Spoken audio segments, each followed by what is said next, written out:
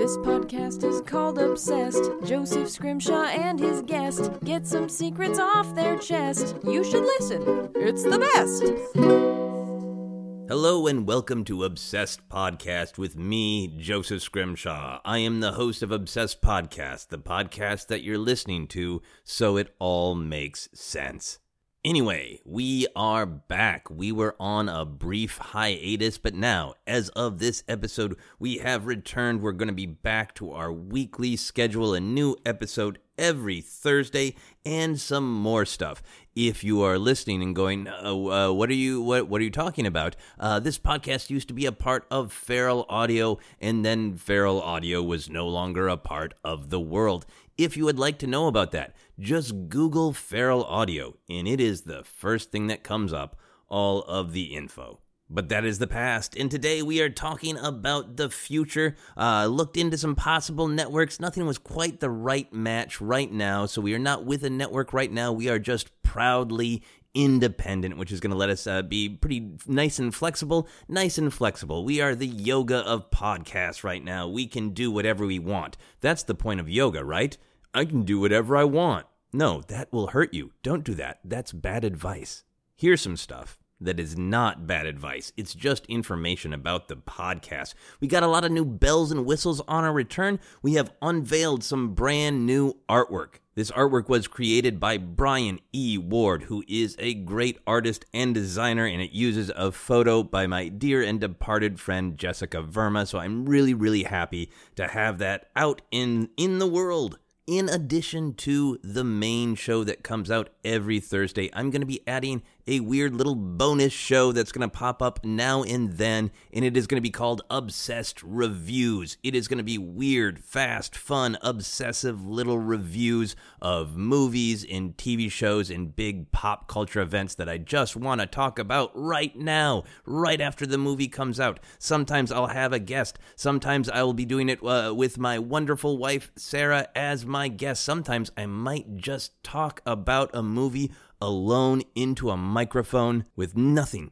to keep me company but you, dear listener, and also maybe a small shot of whiskey and or a bowl of cheese. We've also got some new goals on our Patreon. If you are interested in supporting the podcast, helping us to grow, you can do that by contributing even $1 a month to our Patreon. You can find all of the information about that at patreon.com/Joseph Scrimshaw.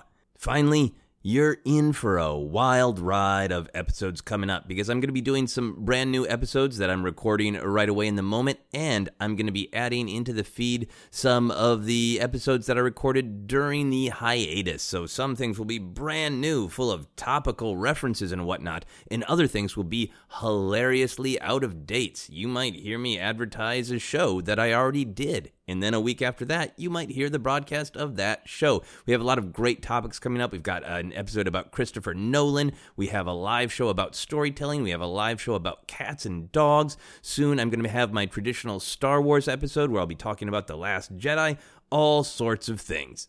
For now, thank you so much for listening. Thank you so much for your support. If there's anything that you want to see more of in Obsessed Podcast, just let me know. Reach out on the old social media. You can find me at Joseph Scrimshaw and the podcast at Obsessed Podcast. For now, sit back, relax, and enjoy a brand new episode that is all about really, really good, very bad movies and a side of porgs.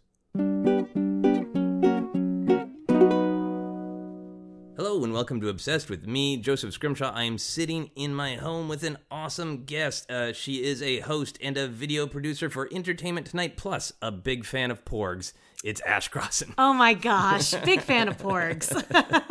You led the charge, really, in the internet's appreciation of porgs. Yeah, I don't want to take full credit, but I deserve full credit.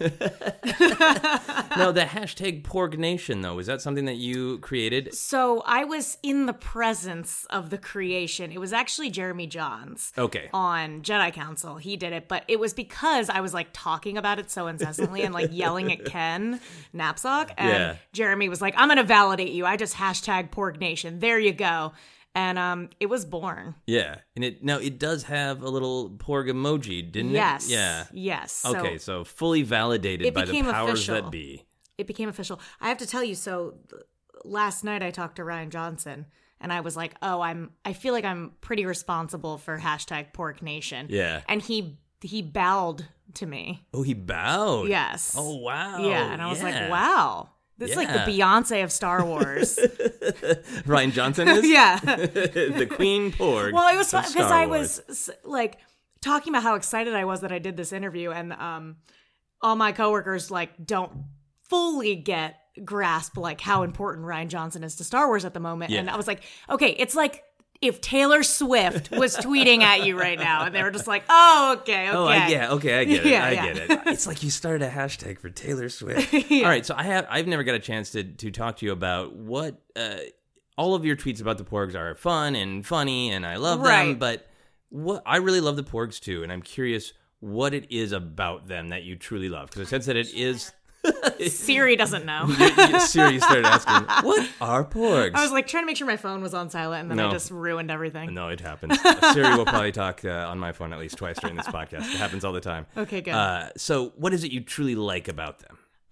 Okay, I'm gonna be real honest with you, and I don't want to break hearts around the world or anything. That's fine. But you hate them. It totally started as a bit. Like everything in my life, it's ironic. It was just like, oh, it's just funny because people hate them so much. Like when we first saw them, everyone hated them, and everyone was like, look at these things, and I was like, you know what? They're the best, and I love how divisive these like stupid birds are. It was like really funny. And then, Ken started torturing me about the recipes and stuff, and I was just like, you know what? I'm going to lean into this. I love Porgs. I'm going to represent the Porgs. I'm going to be their voice because no one is speaking for them. So I felt like a responsibility to be the queen of the Porgs. And then, the danger of irony. You really do fall in love with them. And it is the branding that people then associate with it. So you did fall in love with them legitimately. Yes. Because I got really nervous about that. I was like, listen, I've been really... Can you imagine if they were the most annoying thing about the last show? They just flew over Octu having diarrhea or something terrible like that. Yeah. Every transition was just a Porg. A Porg wipe? Yeah, a Porg wipe.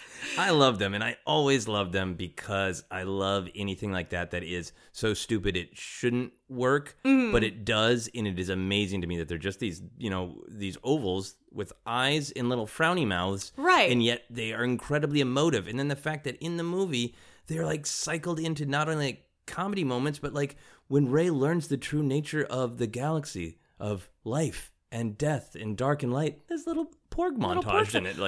They're not just like, here's some merchandising, which is what, really negative people, I think, always say is like, they're just selling toys. And like, no, they're great.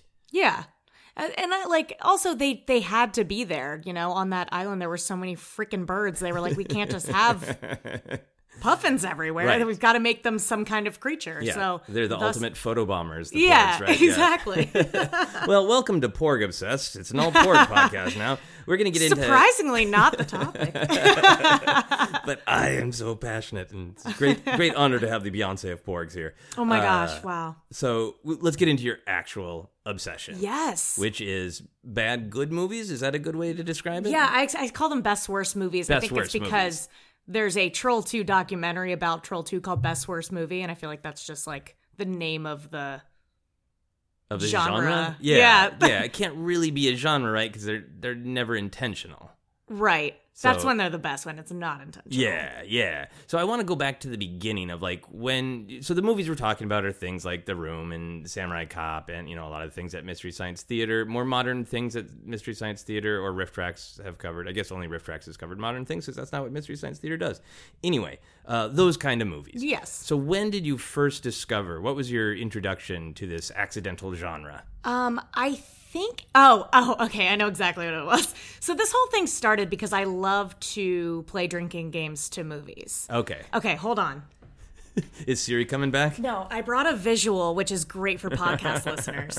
I have this binder that's a very large binder, gigantic. Oh, look, there's Siri, and it's just alphabetized pages and pages of drinking games that I've made to various movies throughout the years. Okay, now these look like junior high era. I would say it's the past 10 years. Okay.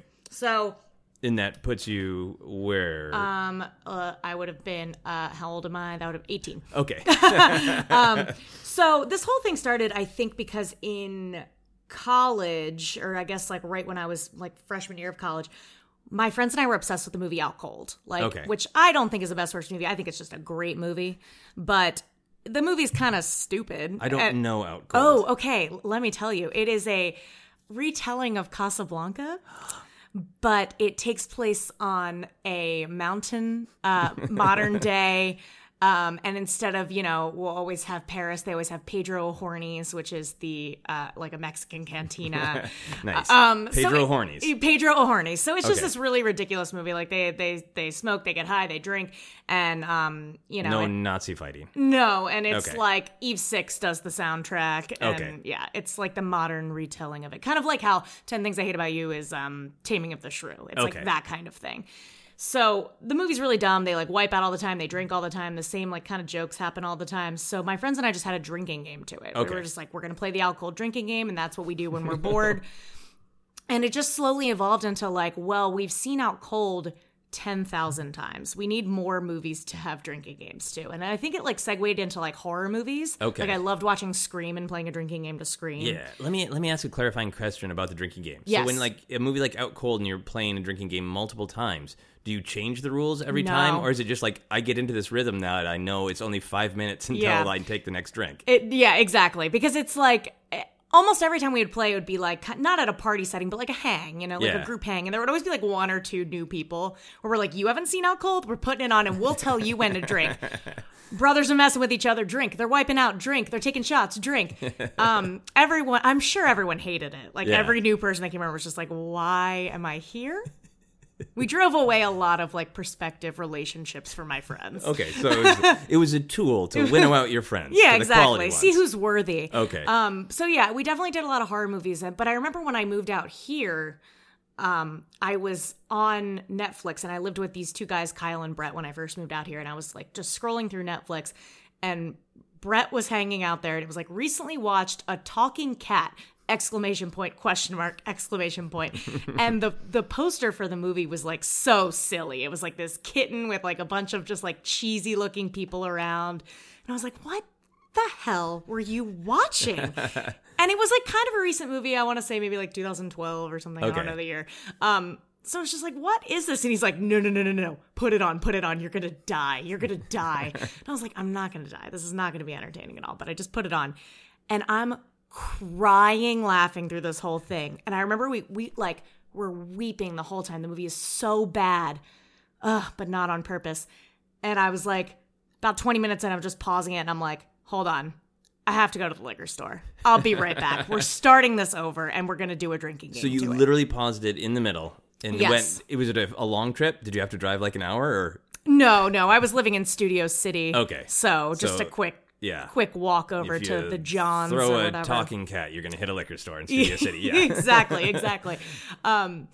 So yeah, we watched that movie all the time after that. Okay. Because every time somebody came over, again, I was like, I have to introduce you to this movie because nobody's really heard of A Talking Cat. You've heard of The Room and like Gymkata and Samurai Cop, but A Talking Cat is like, what is that?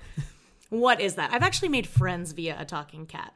I have a friend named Omar that did a review of A Talking Cat on YouTube that was so funny that I like reached out to him on Twitter to tell him how funny it was, and we are now in real life friends. Oh, really? Yes. Have you watched A Talking Cat together?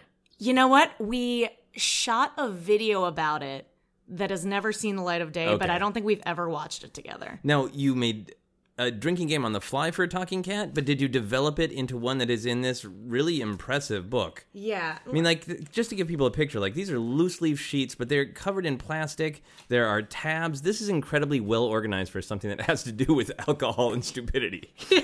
Now, I'm pretty sure, see, here's the A Talking Cat one. Oh, yeah, with an image. I used to do little doodles. I'm pretty sure this is a redo. This doesn't look like the original version. Because normally what I'll do is I'll write down a bunch of potential rules, and then we'll cross them out as we decide they don't work or they're too aggressive, Okay, so you try to get an optimal experience for people that your drinking game playing is going on with. I want you to have a good time. Yeah. I want it because the rules have got to be something that you don't really realize keeps happening throughout the movie, but once you do realize it, it's kind of hilarious. Yeah. You're like, oh my God, they do this like 17 times throughout the movie.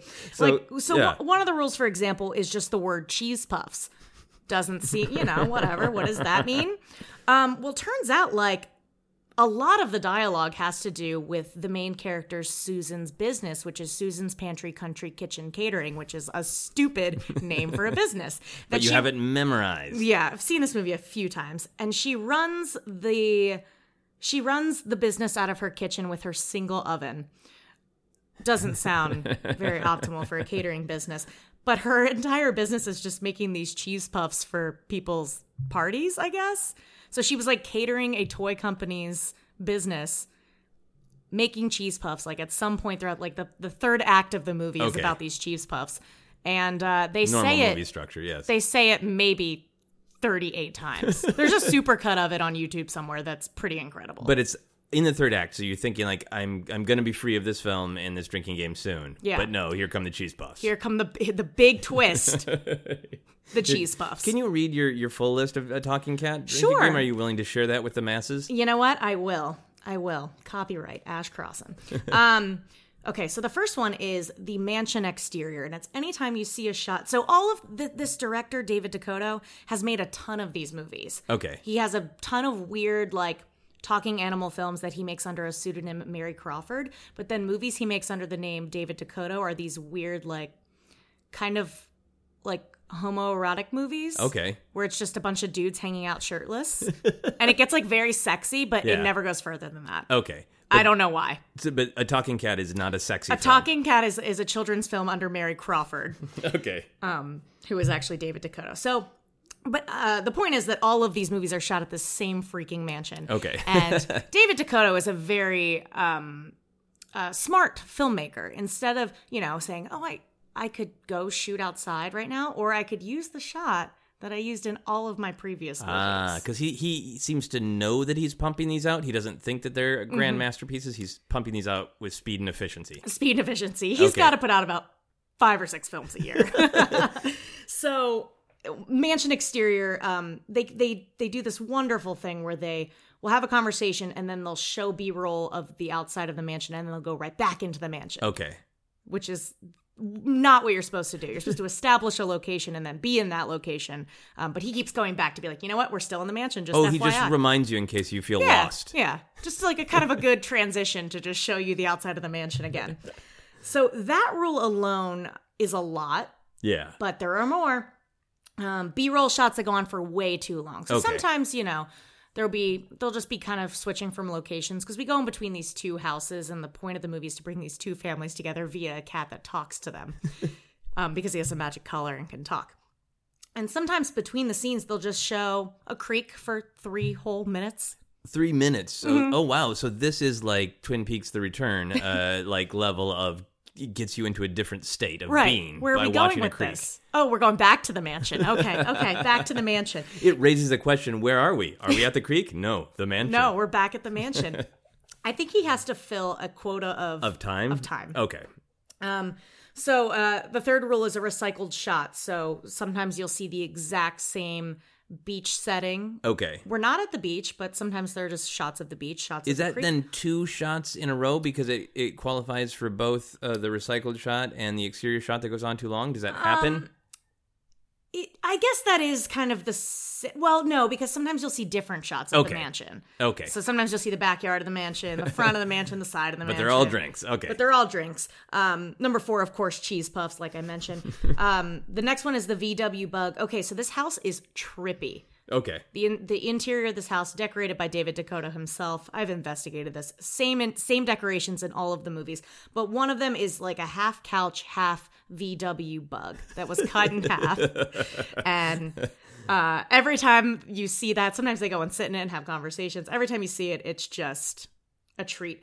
Another one is a tree with heels on. He has a tree in his house that's wearing red high heels. Now, how does a tree go about doing that? Is it a fake tree? Trees don't have feet, so I'm trying to picture this. Right, I think it's like the roots were then put into heels. So the tree was ripped from the earth and put into heels. Yes, that's what it appears to be. Okay, that's savage. And then the last one of my favorites, whenever they talk about random tech jargon. So they'll have these conversations because there's a girl in the movie that's really smart, and she wants to go to business college, and she's invented an app that will design outfits for you after you scan all of your clothes. And so there's a scene where they scan all of their clothes using a book light instead of an actual scanner. And then it just kind of like does outfits. But there's a businessman in the movie who wants to invest in the business. And he has this conversation with his investor that I swear to God, just verbatim goes, "Yes, Mr. Investor, where should I invest in this business?" And just, it goes on forever where he's just like, "Yes, I would like to put the money into the equities and talk about business." Okay. It's very clear he has never seen a business, doesn't know what a business is. There's no establishing shot of a business? I think David Dakota went on synonyms.com and typed in business and then used all like the related thesaurus words of business into a sentence. And it happens quite a few times. Okay, so how drunk would you get during a talking cat if you followed these rules exactly and say we're drinking like an average beer that's maybe like 4 or 5% alcohol? I think this would probably get you through a 6-pack at least. Oh, really? Yeah. Okay, so this is a torture challenge. Yes, this is we're not going out later. I could give you some where it's like, hey, we're gonna just pregame a little bit. This is our night. This is your all in. Yeah. Okay, this is a sleepover. Yes, because sometimes I'll have best worst movie nights where we'll watch 2 or 3 movies. Okay. So this is something I wanted to ask you about is how much this experience for you, obviously you have this drinking game, that's how it all started. Mm-hmm. Everything you've described so far is a social experience where you're layering other people and other substances on top of these movies. Are they ever an alone thing for you? No, I don't think I would ever be like, I'm going to pop on a talking cat and hang out. No, I think it's the best part about it is the social element of it and having someone that's just never seen this stupid movie and then being like, what am I watching? Yeah. I think I just love watching other people watch these stupid movies. So it's like a vicarious thrill of it is. You get to see The Room again through the eyes of this freshly drunk friend. Yes. Oh, that's pretty awesome. What do you think? What would it take for you to watch it alone? Like now you've watched them so much, you have a positive association with them. Mm-hmm. Would you ever turn to it when you're like just bummed out because you need something comfortable? Or would that be depressing to watch one of these now party movies to you alone? I don't think it would be depressing. I just don't think I've ever had the urge to do it. Yeah. I could definitely watch Out Cold like anytime. I think that would put me in a good mood because it's like a little more nostalgic. Yeah. But I don't think I would just like pop on The Room and watch it. Okay. Because I think the best part of it is just having the commentary all around you. Okay, yeah. So you don't want to hear just the movie. I don't want to hear just the movie. No, we need all of the bad jokes in the room. Okay, and since some of these movies, like certainly The Room, became far more famous from the Riff Tracks covering it. Right now, Disaster Artist, and I have a relationship with the Riff Tracks guys. I've written on some of the movies. I wrote for Samurai Cop and got to meet Matt Hannon at a screening of the Riff Tracks Samurai Cop. So I think a big part of them is that riffing experience. Some people get it from a product like Riff Tracks, right, and other people get it from being live in person. Do you have any desire to listen to bad movies that have been riffed by someone else, or is your experience that you want to do it yourself? Like, I got this. No matter how funny it is, I don't need anybody's help making fun of Samurai Cop. I'll do that with my friends. I guess sometimes I do. Like, I've watched some Mystery Science Theater, and sometimes I'll go online and just, especially with A Talking Cat, just because a lot of people haven't seen it. Yeah. I'll be like, wait, has anyone ever talked about this movie, and what do they think about it? And I'll go watch YouTube videos of that. Stuff like The Room, I feel like I've heard all there is to hear about The Room. Like, I won't go seek that out. Yeah. But I think if it's a more hard to find movie like a Gymkata or like a No Retreat, No Surrender, I'll be like, has anyone ever talked about this movie and what do they think? Yeah. Now, you've mentioned Gymkata a couple times. Yes. Can you give me the brief version of what Gymkata is? I sure can. So Gymkata was made, I want to say it was made in the 80s. Don't quote me on that. But it was made with a real Olympian named Kurt Thomas playing Jonathan Cabot. Might be the other way around. I don't know. But it was like clearly a time where this guy was like, can I curse? Mm-hmm. He was like the shit. And they just wanted to make a movie surrounding this Olympic gymnast, right? Okay. So the premise of the movie is that the U.S. government wants to get control of these satellites in this country called Parmistan, which is made up, so that they can get early access to nuclear codes. It sounds like the 80s. But in order to get in to like a meeting with the king they need to get a favor in Parmistan. They need to like win a favor. Okay. The US government does. So in order to do that, they need to send someone to Parmistan. But in order to get that favor and to even stay alive in the country of Parmistan, you have to play this life or death game that is essentially a killer obstacle course where people will try to kill you the whole time, and it's just like this big death trap thing. And Jonathan Cabot is going to try, and he's going to try to play the game, and there's like ninjas everywhere. But the reason they send him is because he's a gymnast, but they also teach him karate, so he can kind of combine the finesse of gymnastics with the martial arts precision of karate. Okay. And win the game, hopefully. Is it remotely precise in the movie, or is it good gymnastics, bad karate, or is it even good karate? What makes this one, like, besides what you just described of the amazing plot? He fights via gymnastics a lot, and it's a lot of unnecessary gymnastics. So he'll, like, randomly do a round off back handspring, back tuck, not necessary for the fight. But there's a lot of conveniently placed gymnastics equipment. Okay. Like there's one point where he's fighting people in an alley and there's just happens to be a high bar there. So he can like grab onto it and do a bunch of flips and kick them. And then there's another part where he gets like cornered in a town square and like, thank God there's a conveniently placed pommel horse there that he can use. What are the chances? And, who is the auteur behind that one? Who is the driving force? Is there like a big name, not a big name, but a director the way there is with Tommy Wiseau? I don't know who it is. Okay, so that one doesn't loom large. No, I think it was the actor. I think he was like a big deal for a couple of years or something. Maybe he was like a Michael Phelps for a year, and they were like, we should make a movie with you. Michael Phelps for a year would be a great bad movie. I think you should make that movie. I would happily drink to Michael Phelps. Maybe not Michael Phelps. Maybe like Ryan Lochte. Ryan Lochte for a year, even better. So, what do you think is the special ingredient that makes a movie go from just bad to so bad it is deserving of an Ashcross and drinking game party? Oh my gosh, that's such a good question. Because there really is some kind of special sauce that makes a movie so bad it's good, isn't it? Like, it's like, you just know when you're watching it that the director was so passionate about this project and they really thought they were making the best movie of all time. Like, that's what Tommy Wiseau thought. And then I don't know if you've seen Best Worst Movie, the documentary about Troll 2. I have not. It's very fascinating. I highly recommend it. But the director, I believe he was like this Italian guy that wanted to make a message about being vegan or vegetarian. Okay. That was like the message of Troll 2, which there is no Troll 1. Well, there is, but it's not related. But they interview him and he's like, people are like, it's like the worst movie ever. And he's like, you guys are idiots. This is a genius film. I feel like that's what it is. It's like these directors that just think that no matter what anyone says, they don't understand their art. Yeah. Do you think that almost all of these movies have a low budget and or just technically bad filmmaking? But I relate a lot more to what you're saying of like The Room and even Samurai Cop are...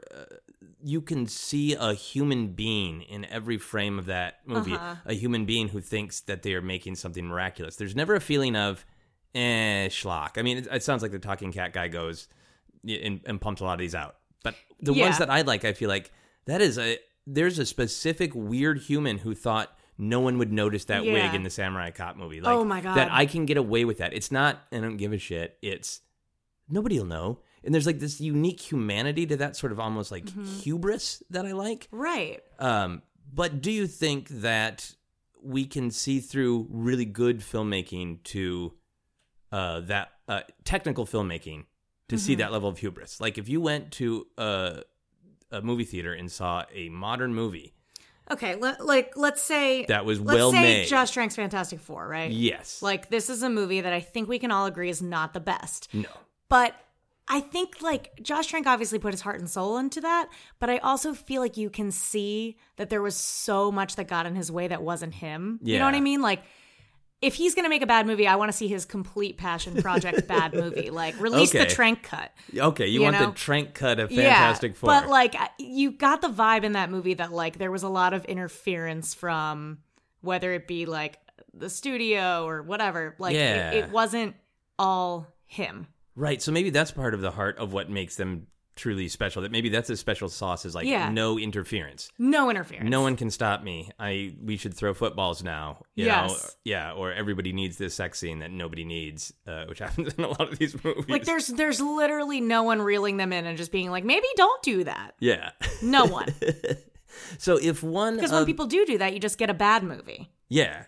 In that, so you just try to make it a little bit better, and then it feels manufactured as opposed to incredibly genuine in its awfulness. Yeah.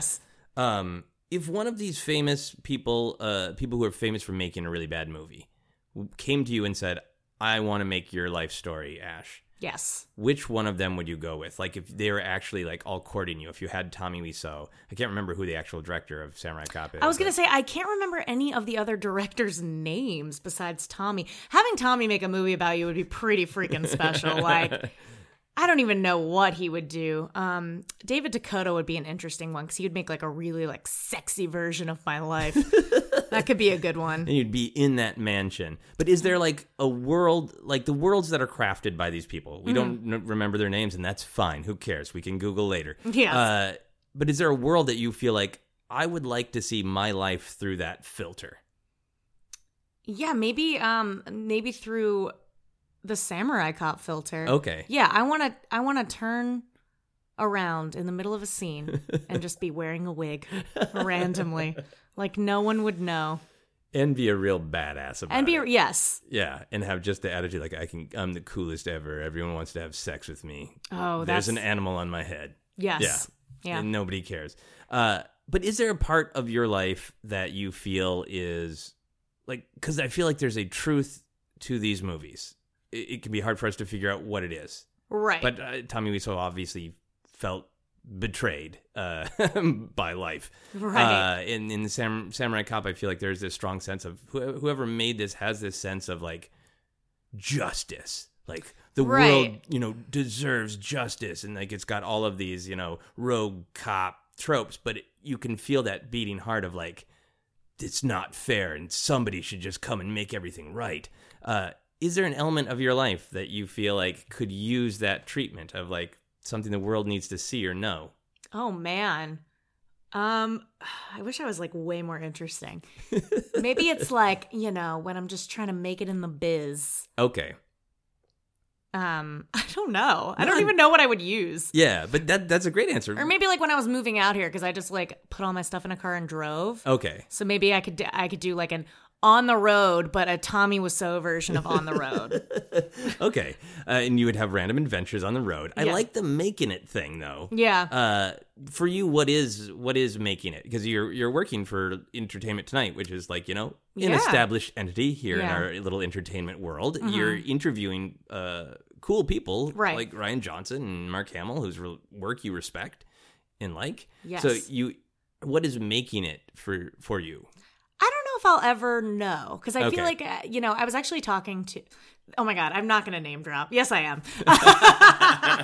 No, because I did this carpet last night and I was asking everybody what the best piece of advice they had. And one of them was Alexandre Desplat. And he was like, there's no plateau. Like you're always going to feel like you didn't make it yet. Right. And you're always and you have to just leave everything behind you and keep moving forward. And there's always going to be somewhere to move forward. And I feel like I'm always going to feel like that. Like I'm always going to feel like, what's next? What's the next step? What's the next challenge? Yeah. Yeah. See, like, I think that's right for a really good, bad movie. If somebody took that honest feeling that I think a lot of us have, I've heard people talk about it as like the ladder problem, because whatever rung you get to, you pine for the next rung. Right. And made just a horrifically awful film about that. Right. Yeah, making it. And it would have an apostrophe, not a G. It would be making it. It would be making it. It would be making it, yes. And I just want to succeed so bad and keep going that it just kills me somehow. Because I have to die in it. Now, why do you have to die? Is there a lot of death in a talking cat? No. Almost. Yeah. There's almost a death. Would you like it if it was a meta movie where halfway through the film we realize that you are also watching the film and having a drinking game to it, so you're drinking to your own life? Wow. I love that. All right. Yes. I'll get to work on that. Yes, then. please. Yeah. I think you might be the right person to take this on. I'll try. If you had to live inside one of these worlds, like if you just sort of woke up and you had a strange sort of Kafka experience where you were in one of these worlds, where you had to do Gymkata, or you lived next door to Tommy Wiseau, or you lived in the Talking Cat Mansion, where would you want to be? Ooh, I feel like the Talking Cat world is the most pleasant because I don't want to live in Troll 2 where there's goblins everywhere. 'Cause they're not even trolls, they're goblins. Samurai Cop, there's a lot going on, a lot of gang activity. Yeah. Miami Connection, same thing. Maybe, am I thinking the right one? No Retreat, No Surrender. Is that the one? Yeah, I think that's the one where he's trained by the ghost of Bruce Lee. That could be interesting. Okay. Where I get trained to fight by the ghost of Bruce Lee. Like I said, the ghost of Bruce Lee. Yeah, that movie's crazy. But I think the Talking Cat one, like, two great families. They're pretty rich. Yeah. Just eating cheese puffs all day. There's a cat named Duffy that might talk to me. That seems like a nice world to live. Yeah. I don't know you super well. We've done a couple podcasts together. We follow each other on social media. And from what I know of you, living in a big mansion with a talking cat and cheese puffs sounds like prime Ash Crossan material. This is what everyone should know about me. Now, do you feel at a desperation or a need for new good, bad movies? All the time. Okay. All the time. So the Talking Cat is the entry point, right? But that's when I got really obsessed with it because I would go on Amazon and look at a talking cat. People that like this movie also bought this. And that's how I would find all of the other movies. And I'd read the reviews of them and then be like, okay, this one has, like, I would go to, like, the 5-star reviews because I wanted people to be like, this sucks. You have to watch it. Yeah. It's amazing. Because they all have bad reviews, but because people don't understand the brilliance. They don't understand the brilliance behind the directors. So that was, like, my entry point is I found all of David DeCoteau's other films. Unfortunately, nothing lives up to a talking cat. So a talking cat is like a happy accident. Yes, because he has other ones. He has a Halloween puppy. He has a Christmas puppy. He has a ponytail. Are those the actual titles? A Halloween puppy? Yes. Okay, I want to see that. Yeah, an Easter bunny puppy is a good one. That's a good one. So they're all okay, but a talking cat has captured some crazy lightning in a bottle. Okay. Have you seen Julian Jack? No. Okay, that's one that I can recommend. It is by the same guy who made Birdemic. Okay, yes. Have you watched Birdemic? Yes. That's a classic. And I like the sequel a lot. Okay. Because people keep dying, but then they keep checking on them to make sure they're dead and then keep announcing it. So it's like every scene they're like, check pulse, dead, check pulse, dead. And I think is it Birdemic 2 or the first one where they go to like a Coke machine to get a Coke and then a Pepsi comes out? That's brilliant.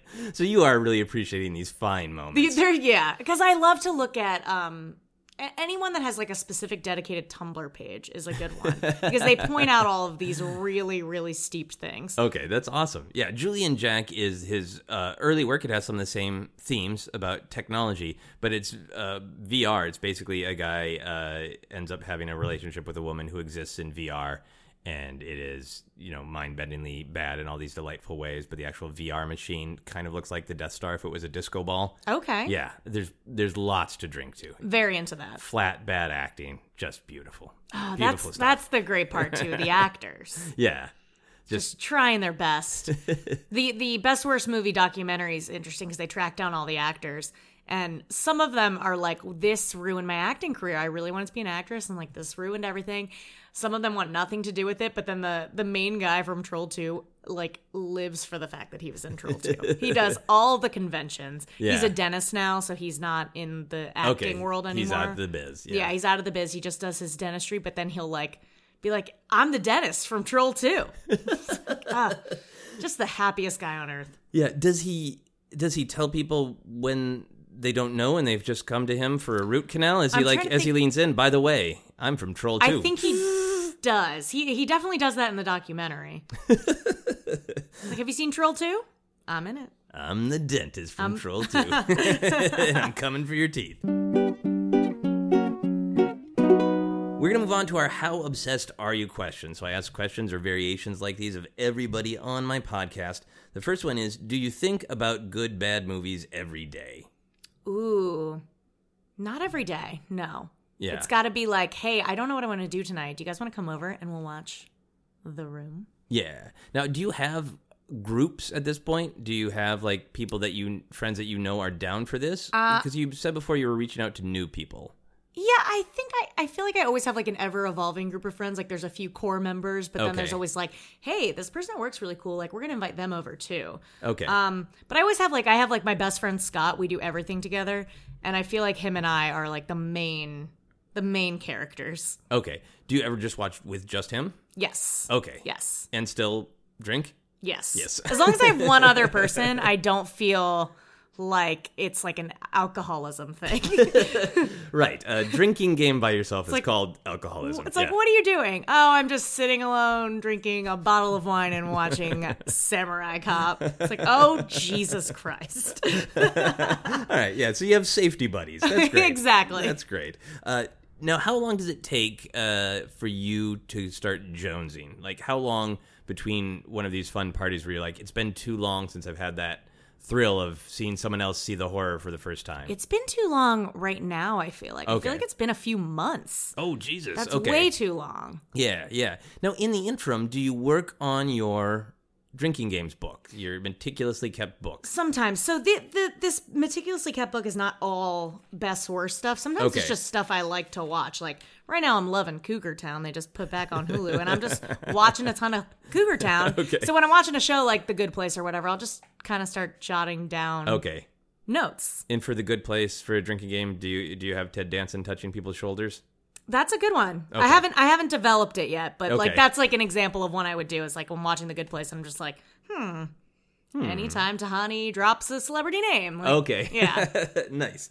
All right. Next, how obsessed are you question? Would you get a tattoo of Tommy Wiseau's face? Oh my gosh, absolutely not.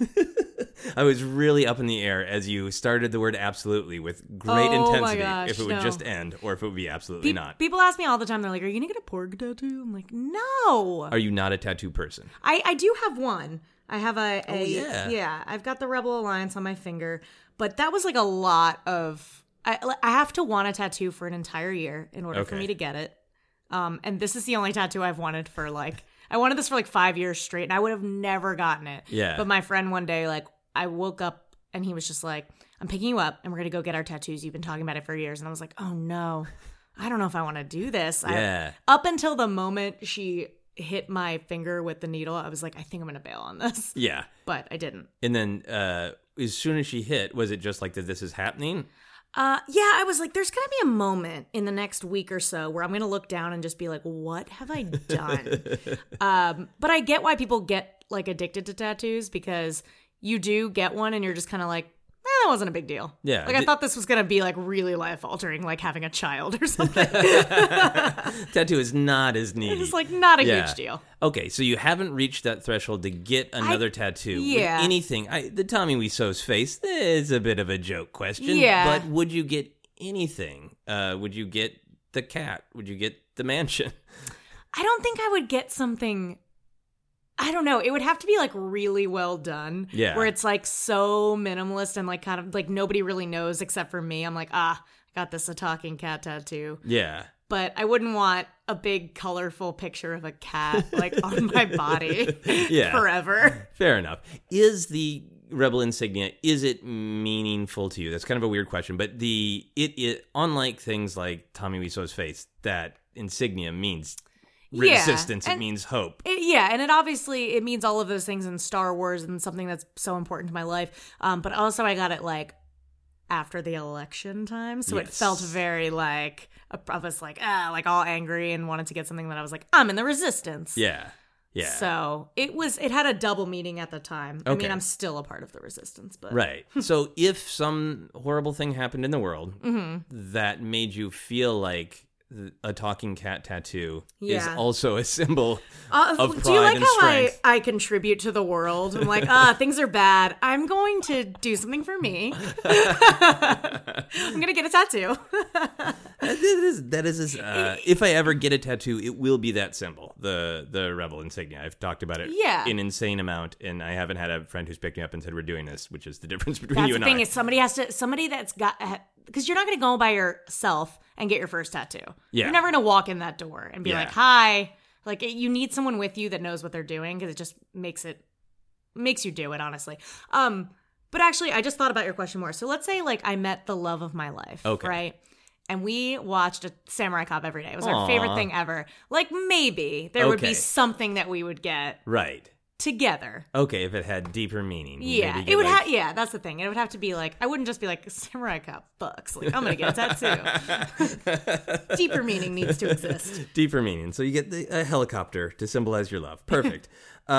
Would you, along those lines, would you break up with someone who did not like watching these kind of movies? Yes, absolutely. I'm not kidding.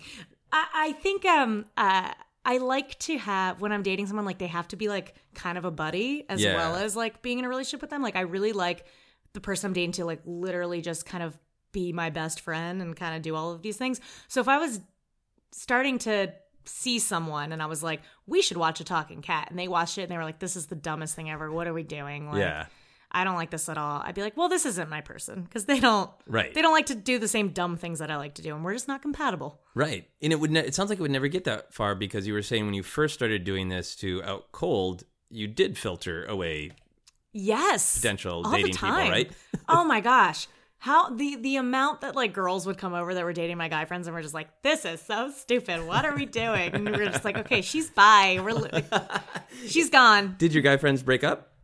Yeah, I don't think like directly because of that, but more just like she's not melding into the friend group at all. Okay, yeah, because it's a symbol of she's not gelling. Yeah, who they are. You did not make the cut. Out cold. She's out. She's out cold. When people walk into your home, can they physically see that you're obsessed with these movies? Yes. Ooh. So I have my DVD bookshelf. It's kind of like a what's this way? Horizontal. Horizontal. Not vertical. So it goes like along the length of my living room. Okay. And it's like it's that IKEA one that has all the little cubbies, like all the little white cubbies. Yeah. So they're all the little squares, and there's one section that is just specifically best worst movies. Okay. Because I like to divide my movies up by genre. So there's a rom-com section, there's a Will Ferrell section, there's a Jim Carrey section. A whole Will Ferrell section. There's several Star Wars cubbies, but there is a best worst movie cubby. Okay, and you think that people I would be drawn to that immediately? Yeah, because it's right next to the Star Wars ones. Like, Yes, okay.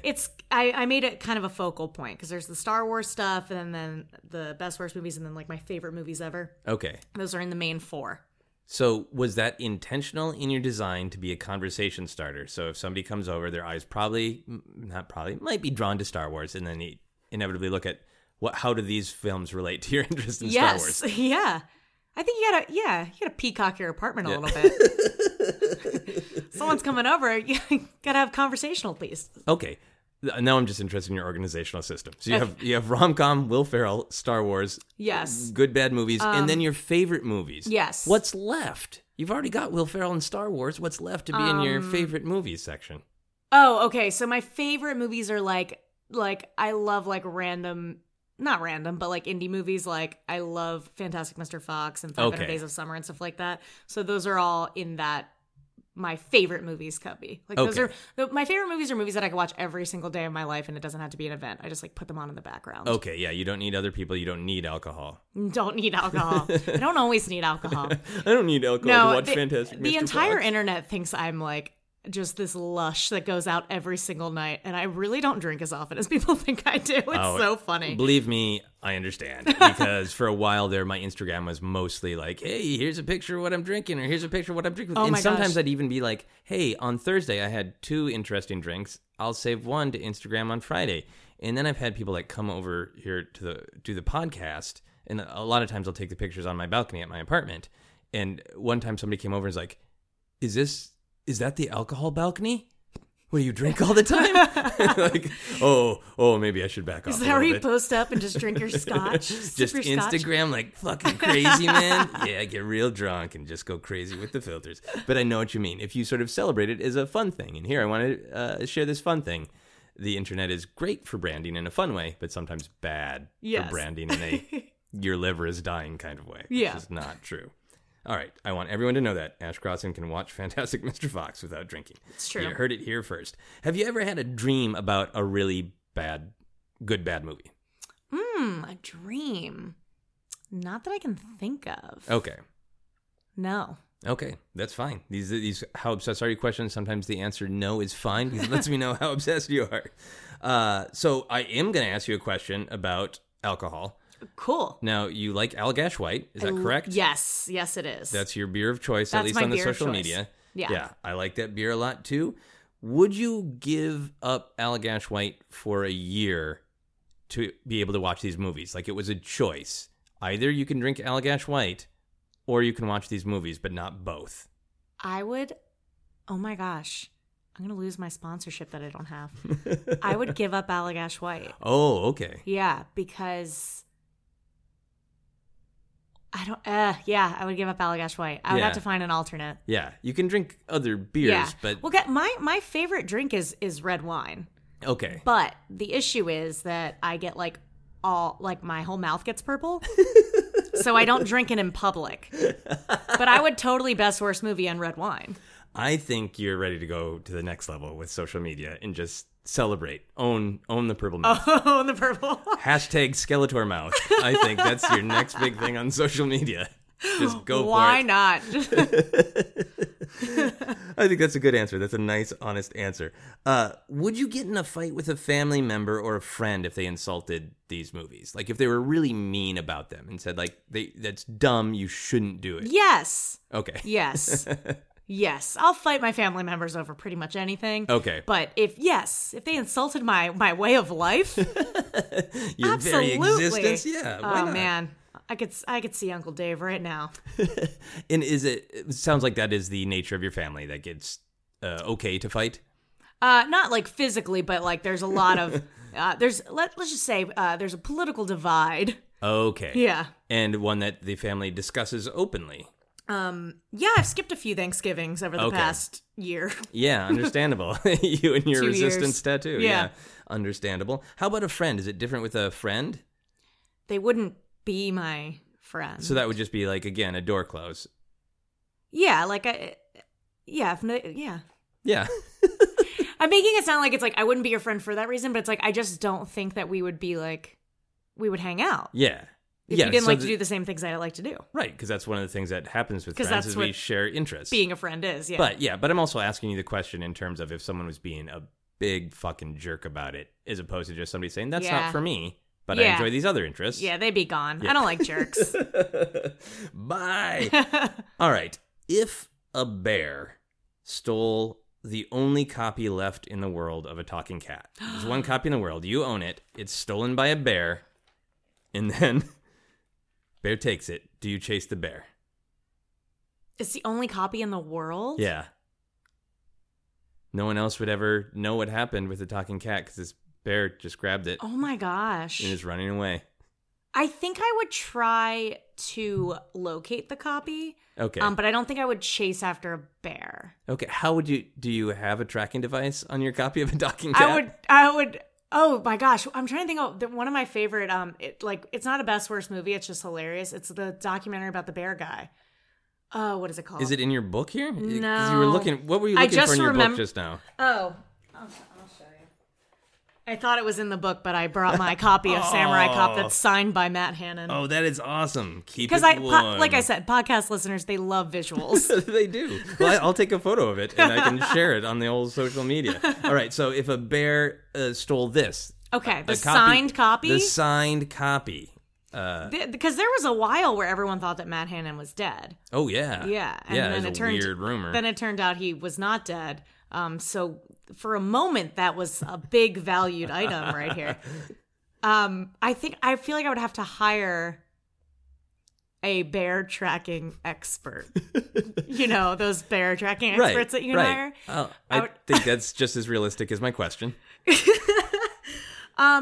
Let's see. I don't know. I feel like I would probably try to find where the bear went, but I don't know if I would chase after a live bear. Okay, so you wouldn't chase it, but you wouldn't just let it go. You would spend money and time. Money and time. Okay, chasing down the bears with it. Now, if the bear tracking people located the bear and said, "Hey, can you here's a prod or a suit to stay safe. Will you come with us to the bear's den and retrieve your a suit to stay safe?" Yeah, it's like Iron Man suit. Is it like Hulkbuster armor? Yeah, but more like padded, like a big padded suit. So the bear could possibly like throw me around, but I would be okay. Maybe. I just don't feel confident that I'm not going to still get hurt. It's what you're telling me here. Yeah, I would get my DVD. It sounds ridiculous. Yes. I don't think I would actually get my DVD. You don't have to say yes if you don't mean I don't yes. think I would. Yeah. I don't think I would. Money and time, but not physical safety. Not physical safety. I think that it's makes not perfect worth sense. All right, here's the final how obsessed are you question. If every time you watched one of these movies, it caused someone somewhere else in the world actual physical pain. Oh my God. Would you still watch? Oh my God. How much physical pain on the just like an pain irritation, index? Just like a little, like a poke in the shoulder, like a little needle in the shoulder. Like it's more shocking than like permanently writhing in pain. Just like, ooh. Yeah, let's go for it. If you knew this, most people say no to that? People have all different answers. Some people are like, sure, because someone's in pain always.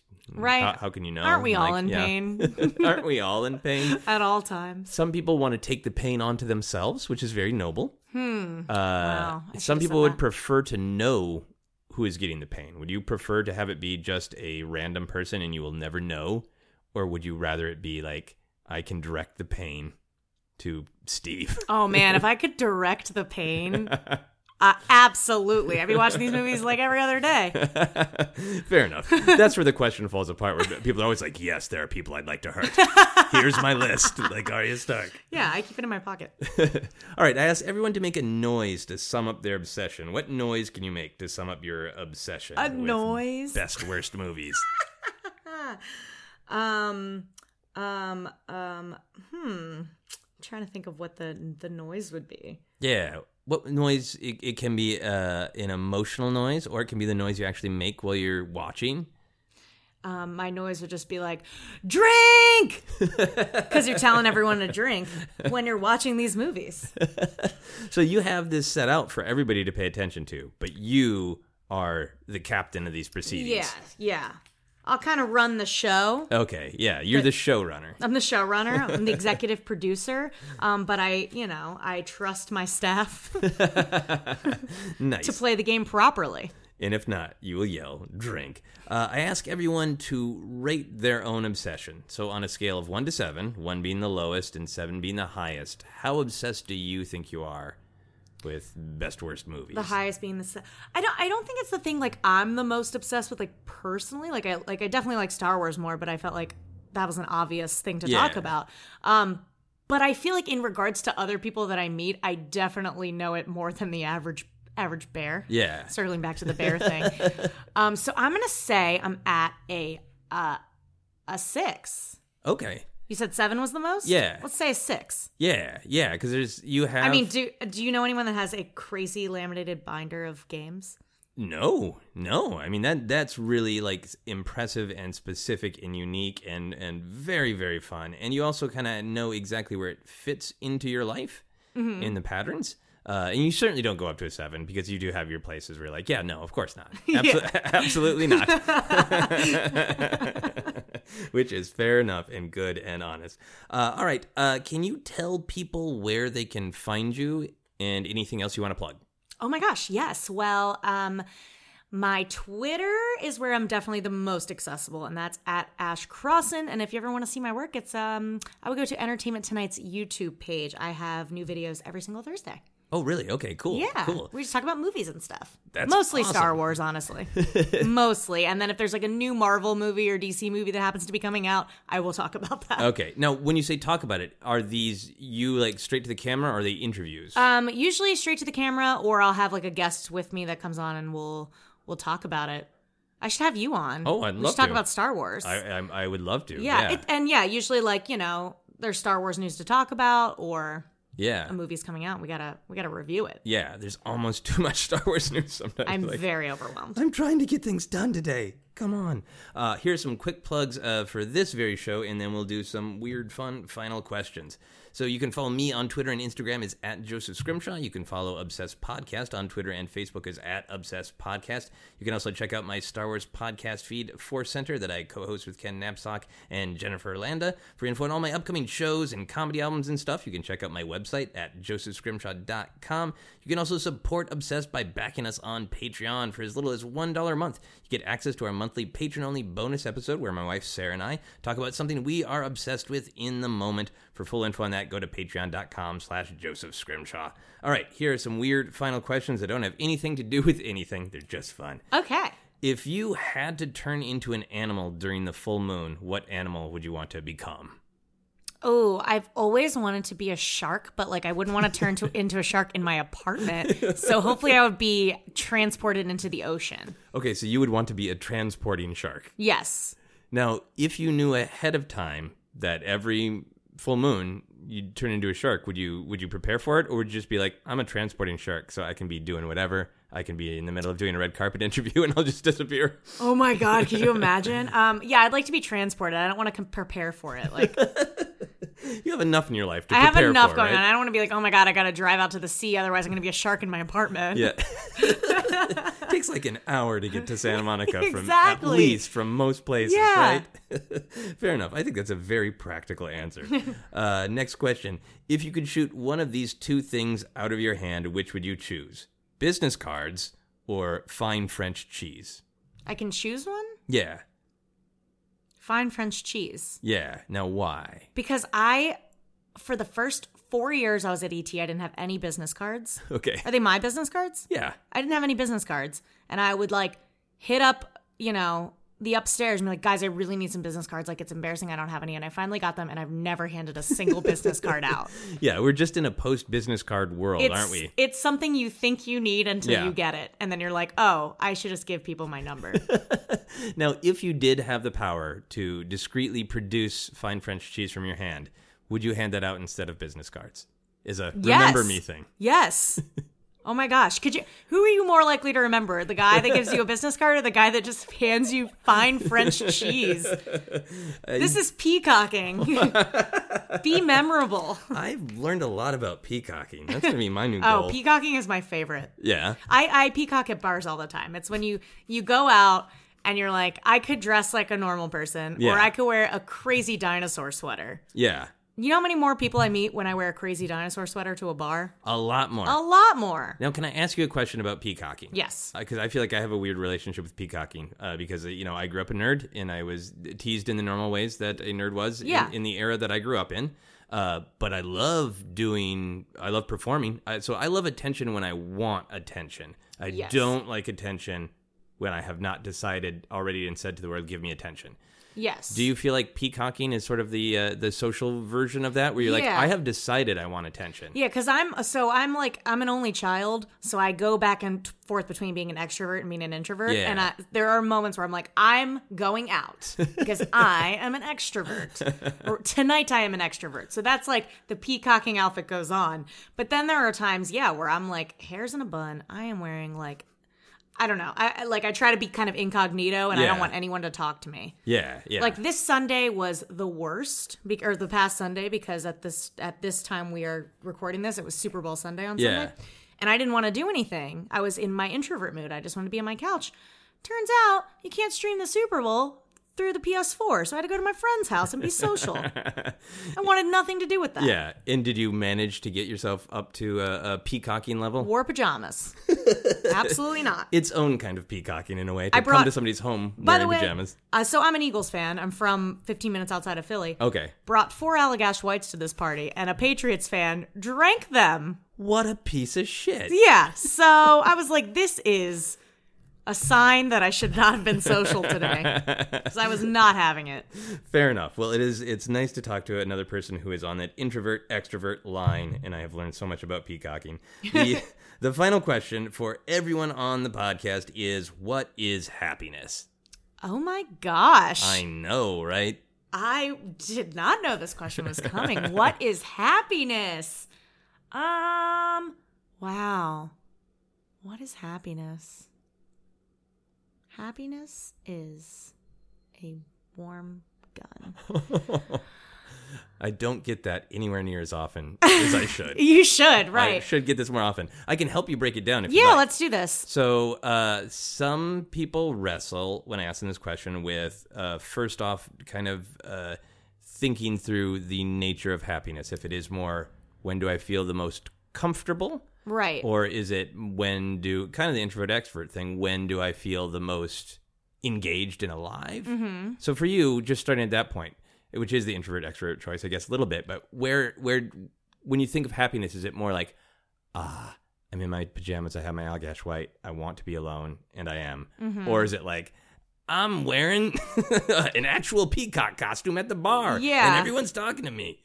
I think it's that. I think I when I'm at my most happy is when I'm like, I'm at like an event. Like, it's something that I've been looking forward to and I'm finally there. Like, I love, don't judge me, I love music festivals, and I love like going to summer camps, and I love going on like certain trips. So I have like a trip to Austin coming up. I will be so happy that weekend because I'm just like, I'm traveling and I'm like going to see people I haven't seen in a while. Okay. And we're going to go out to places I've never been before. That's when I'm like the most happy. Yeah. And I think there's something powerful about that, because that experience is this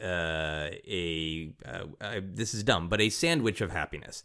Like, sometimes you do like one happy thing, but if you're at like a music concert or a movie thing that's going to go on for days, right? You're in this period of, not only am I having fun and I'm happy right now, I was happy yesterday, I'm going to be happy tomorrow. Yeah, and that's not like Comic-Con, Star Wars Celebration. Those are like my happiest times. When I think of like all the times I've been the happiest, it's like all of those. Every year Comic-Con. All right. I think that is a great answer, that happiness is Comic-Con and or a music festival. It is. I have never got that answer, so that's a great one. Happiness is an event that costs hundreds of dollars. You can buy happiness. You can buy it. Right here on No, you know what? Obsessed I think Podcast. it's being surrounded by like-minded people, because we grew up in this nerd atmosphere where you are like, there are many times where you're alone and like people don't understand why you like it. So when you go to these things where you're like, oh my gosh, there are thousands of us, and you all kind of connect and become like the best friends you've ever had, and you make them in this weekend. Yeah. I think that's really special. Yeah, I think that's awesome. Well, thank you so much for doing the podcast. Thank you so much for having me. This is so fun. Absolutely. That is our podcast.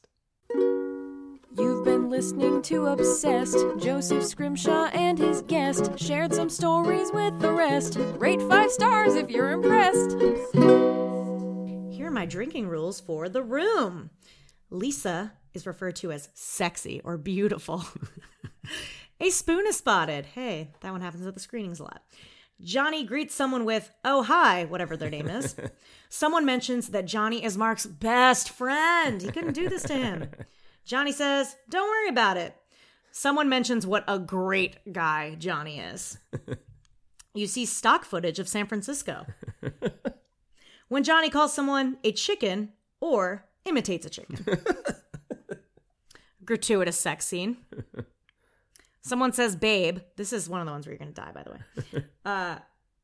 Lisa says she doesn't love Johnny. And they're on the roof again. And there it is.